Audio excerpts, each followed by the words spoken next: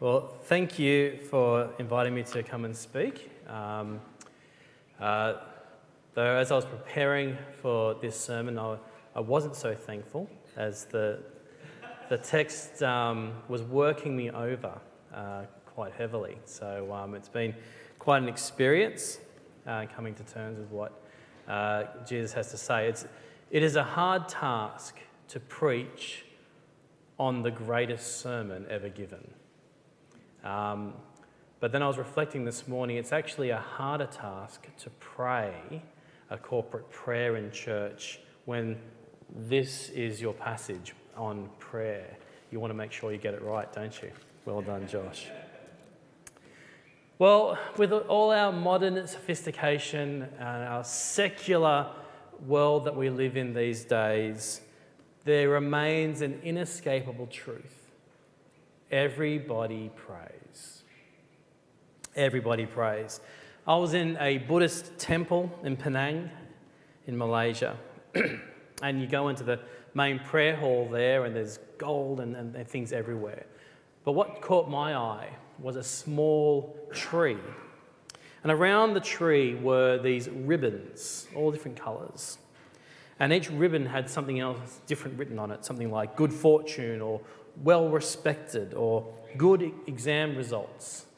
You name it, it was there. And for the price of a ringgit or two, you could buy one of these ribbons and put it on to that tree. If you go to Rome, you might see the Trevi Fountain. 3,000 euros get thrown into that fountain every day. Get right hand, left shoulder, over you go. And if you do so, they say you will return to Rome someday. If you go to Paris, I'm going to pronounce this wrong because I was terrible at French. You might put a lock on the Pont des Arts bridge. Well, so many people did it, they had to cut them all off for fear that the bridge would collapse. Everybody prays. But it's not just superstitions. It's not just these wishful thinking things. It is said that there are no atheists in a foxhole. We all cry out to something, someone, when we're sick, when we're in distress. You know, palliative care nurses tell us that lots of people, even old men, cry out as death approaches, cry out for their mums to rescue them. Everybody prays. The problem is we just don't pray effectively. A lock on a bridge or a ribbon on a tree or a coin in a fountain really doesn't change anything. And a long dead mum can't save you from death. Only the God of the universe can truly make a difference. But even when you're praying to the God of the universe, you can pray ineffectively. It's possible to think that I'm an amazing prayer, to go along to church for years, to make all the right sounds, and for your prayers to go no further than the ceiling. For your prayers not to be heard in heaven. And so today, do you want an effective spiritual life? Do you want to have a rich prayer life? Then listen to Jesus.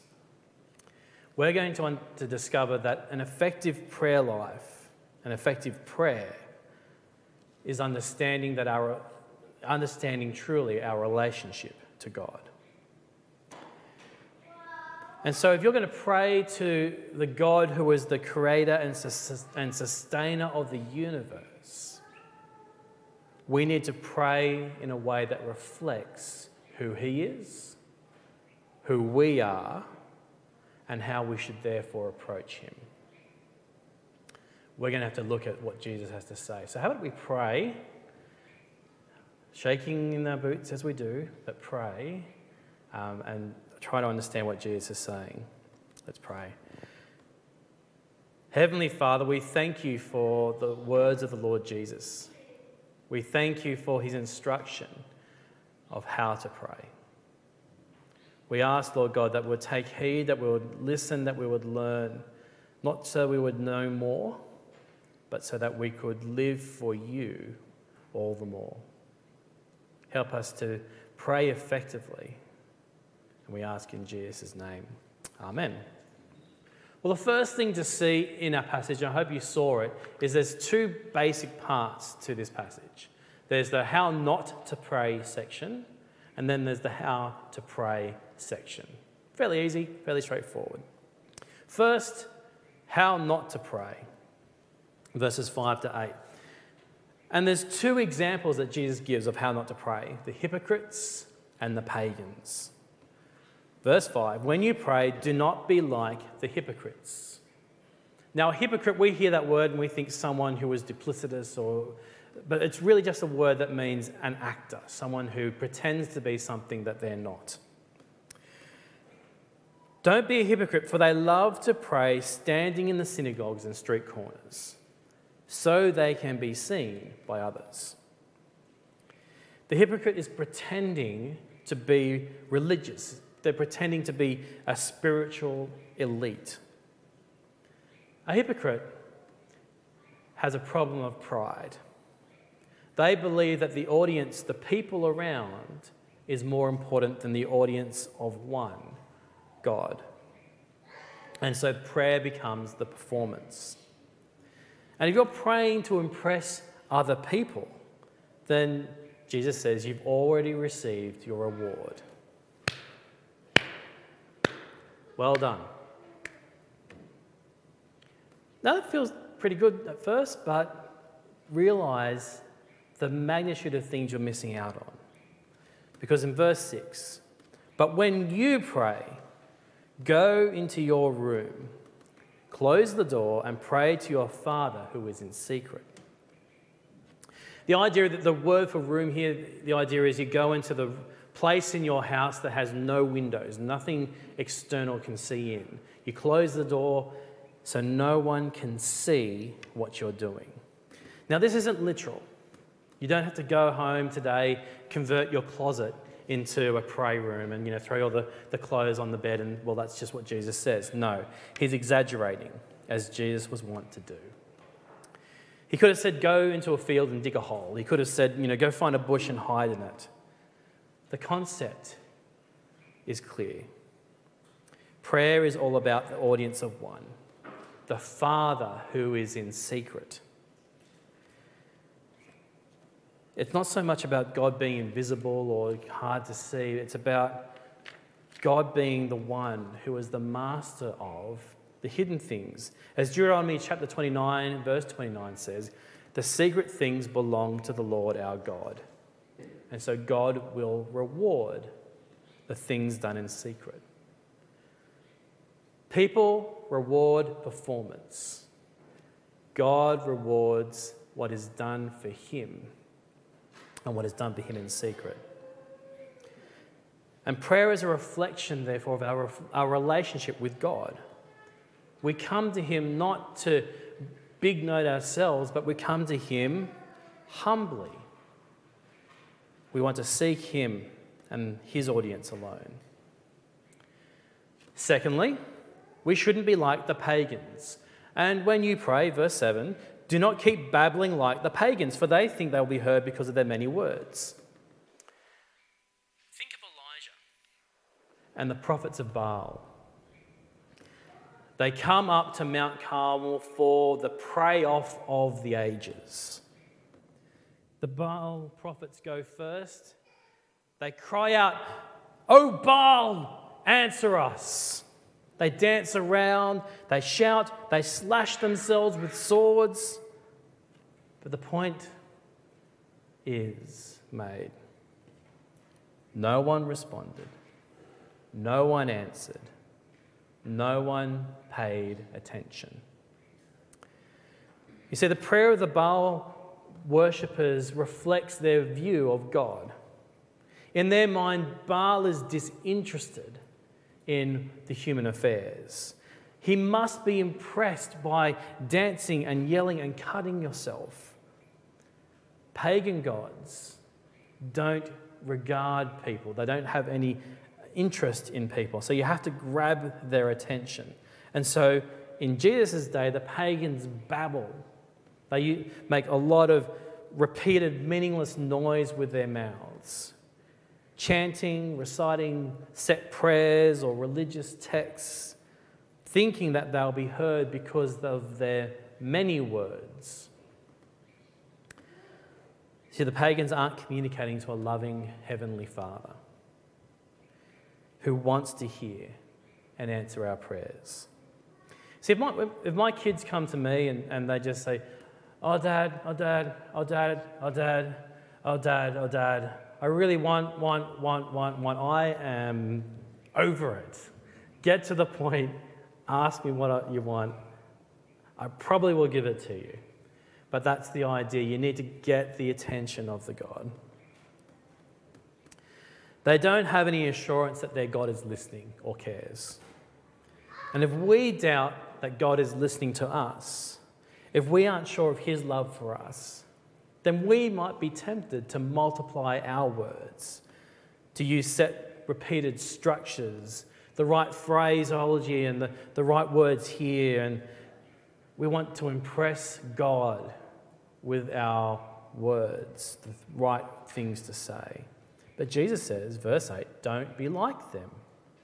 Your Father already knows what you need before you ask him. He answers you not because you use the right exact phrase or you pray in a particularly clever way or because, no, it's because he's your Heavenly Father. He loves you. He loves to answer his children's prayer. He knows what you need even before you ask him. Now, if you are a certain type of logical thinker, like me, you read this and you go, so God already knows what I need before I ask him, right? Well, therefore, I don't need to pray. God already knows.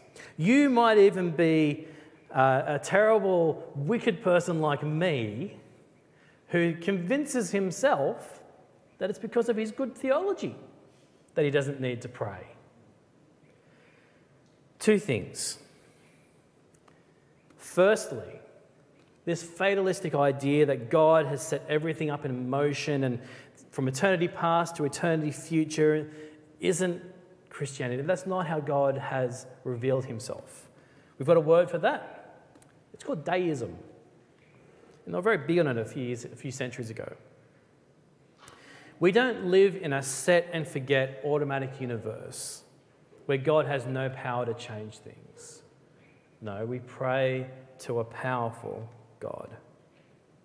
He works sovereignly in all things for our good. And that includes our prayers. So much so that, secondly, Jesus calls on us to pray. Did you notice that on the way through, Jesus doesn't say, if you pray, he says, when you pray.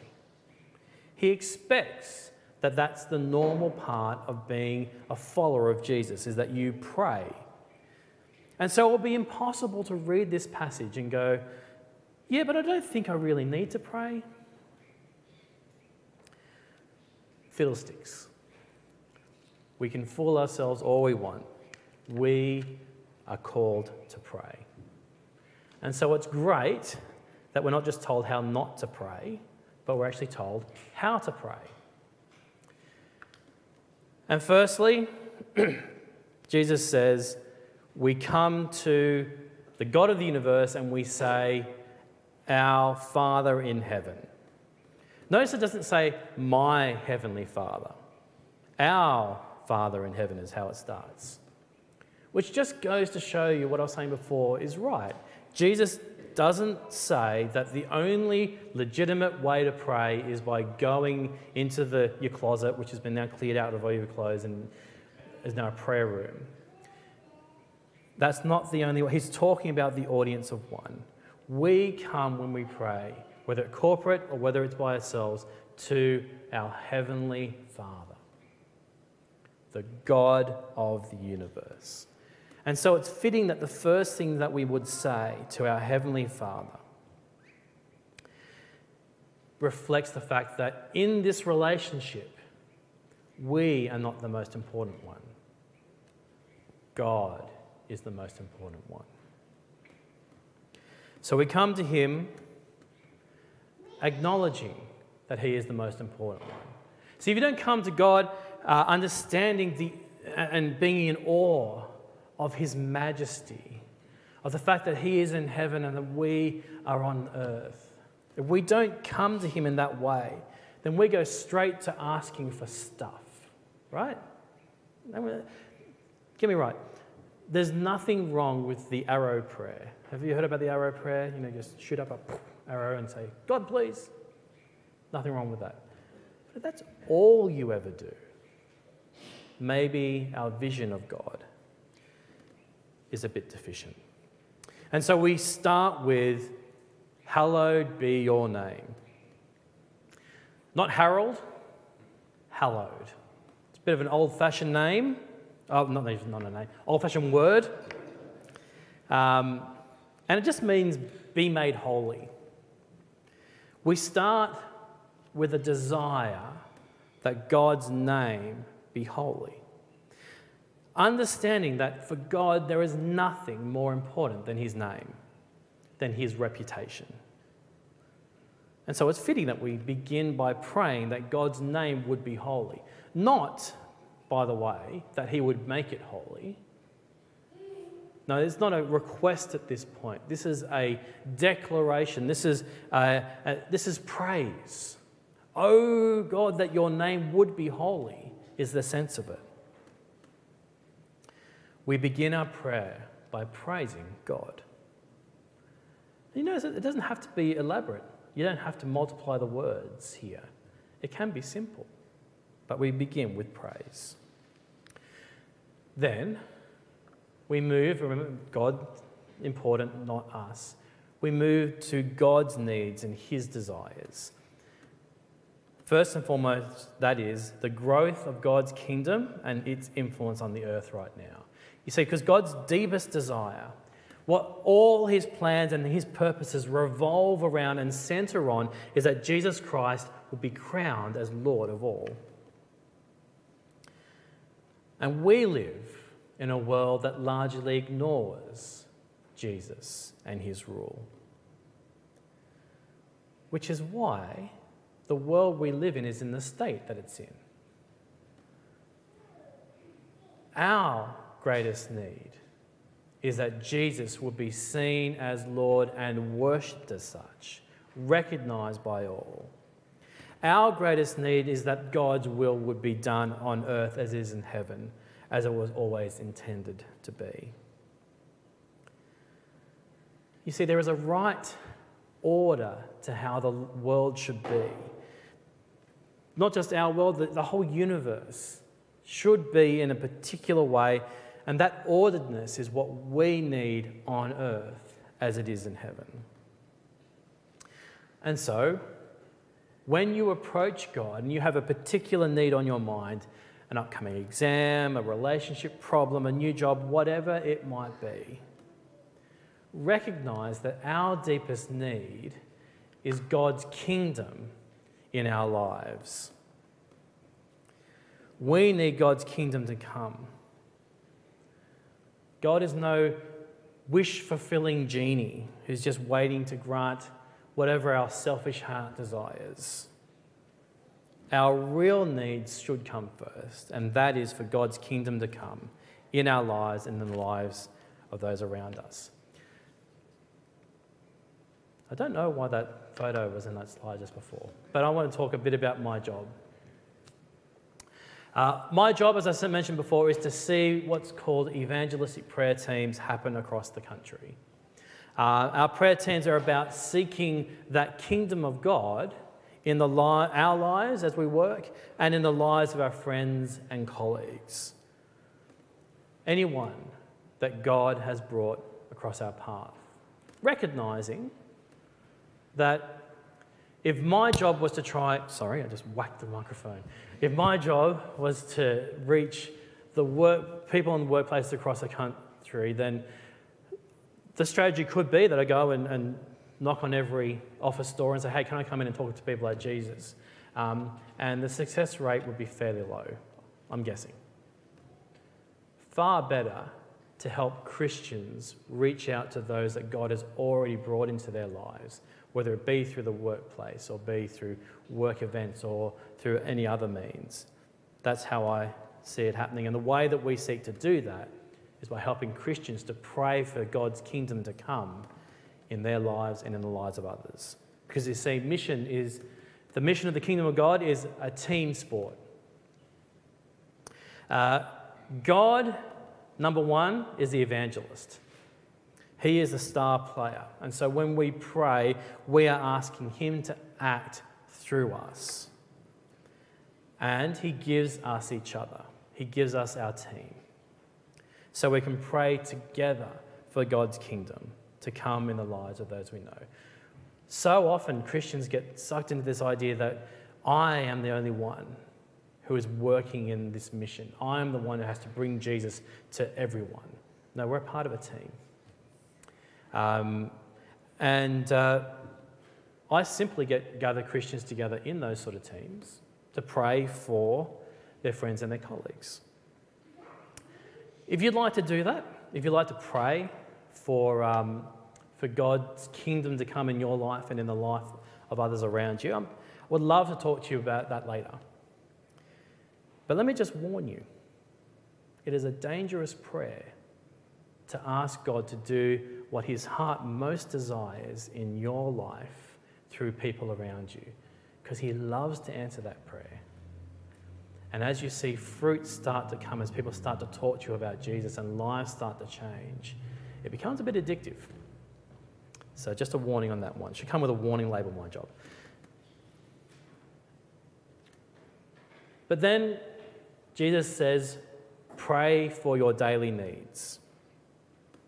Just as God provided manna for Israel in the desert, Jesus instructs us to pray for today's bread.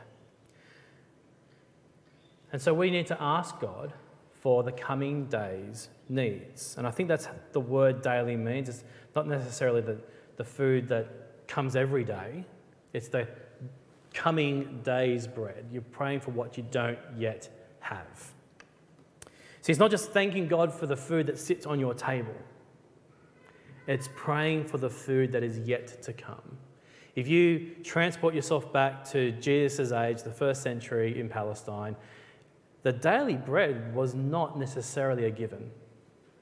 You're praying for what God has yet to provide. And if you don't have a sense that everything that we have, whether it's food and shelter or work or education, love, warmth, everything, that comes from the hand of God, then you're not going to ask God to supply. It's already there. I don't need to ask God for these things. I could thank him for it, but I don't need to ask him. But we don't see the intricate web of dependency that God has built into our economy and our society until you see a worldwide pandemic, until you have flooding that wipes out supply routes, until you have fire that devastates, until you turn up to the supermarket and they don't have toilet paper or eggs or milk or bread or... You see, bare supermarket shelves are a reminder that God is the one who provides. Now, he provides through many and various ways, through truck drivers, through farmers, through retail workers, but don't be mistaken, it is God who provides. And so we should be praying for those farmers and truck drivers and retail workers. But remembering that God is our Heavenly Father. He loves to give good gifts for his children. He knows our needs better than we do. And so the clearest exercise of faith in that Heavenly Father is to ask for him to provide what he loves to give. And finally, we end with 4 verses that deal with our sin. Forgive us our debts, Jesus says. When we come before a holy God, the Lord of all the universe, of the heavens and the earth, we soon realise how fallen, how broken we are. It becomes quickly clear that we need forgiveness. And we have racked up massive debts with God. We need forgiveness as we approach this holy, holy God. Now, if you don't truly understand how sinful you are, if you don't really understand your capacity for great evil, if you don't understand how bent your heart is towards the bad, if God is your loving Father but is not at the same time the judge of all the earth, then of course you won't ask God for forgiveness. You won't get to this point. And can I say, Baptist to Baptist, we're not good at this.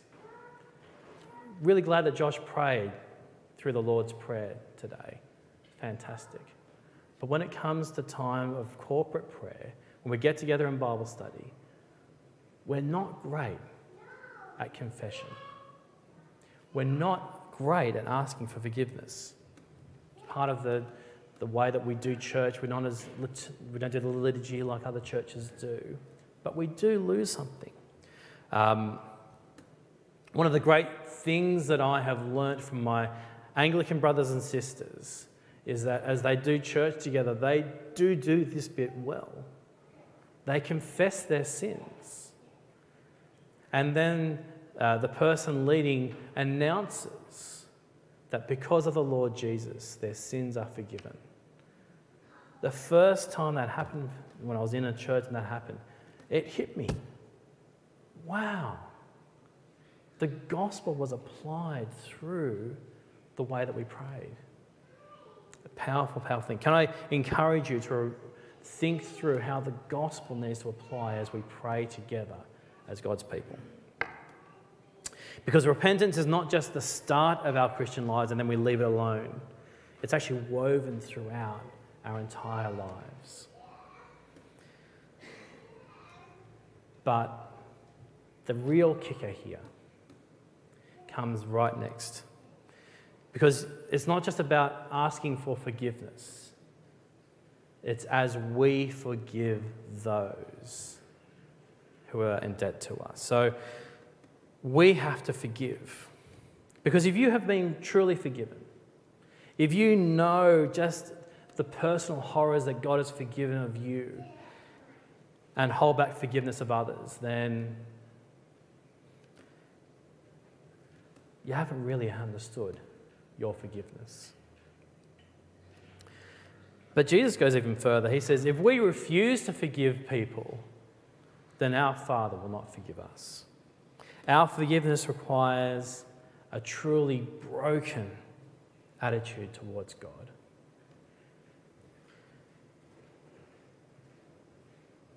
Perhaps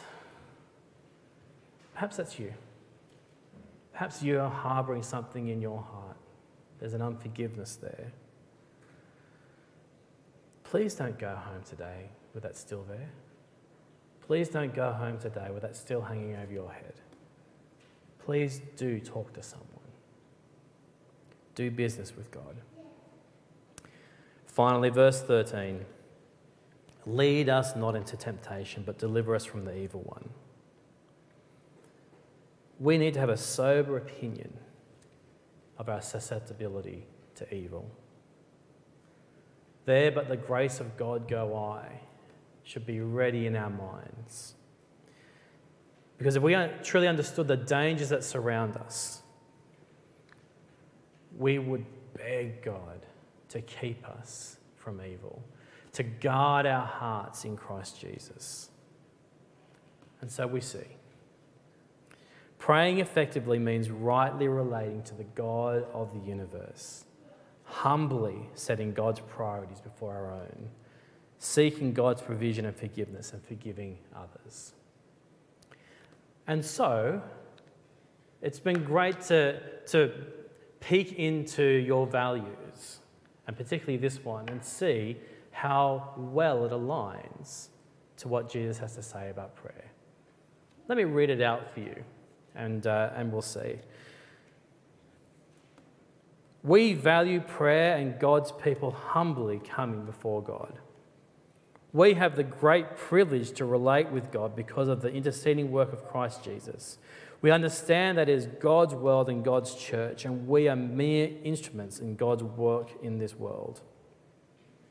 God is the sovereign ruler of the universe and not us. That is so key.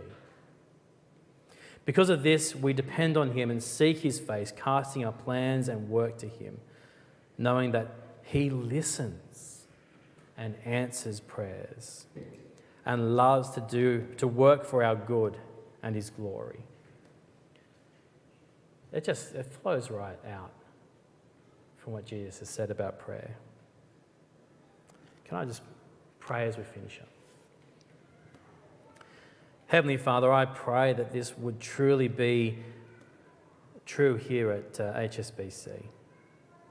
I ask, Lord God, that you would develop in this church a real value for what prayer is, and humbly coming before you, knowing that you are the ruler of the whole universe and not us. I ask, Lord God, you would grow here a people dependent on you, who come to you with plans and ideas and their work for you, knowing that you love to listen and you love to answer and you love to work for our good. We ask that all would go to your glory in Jesus' name. Amen.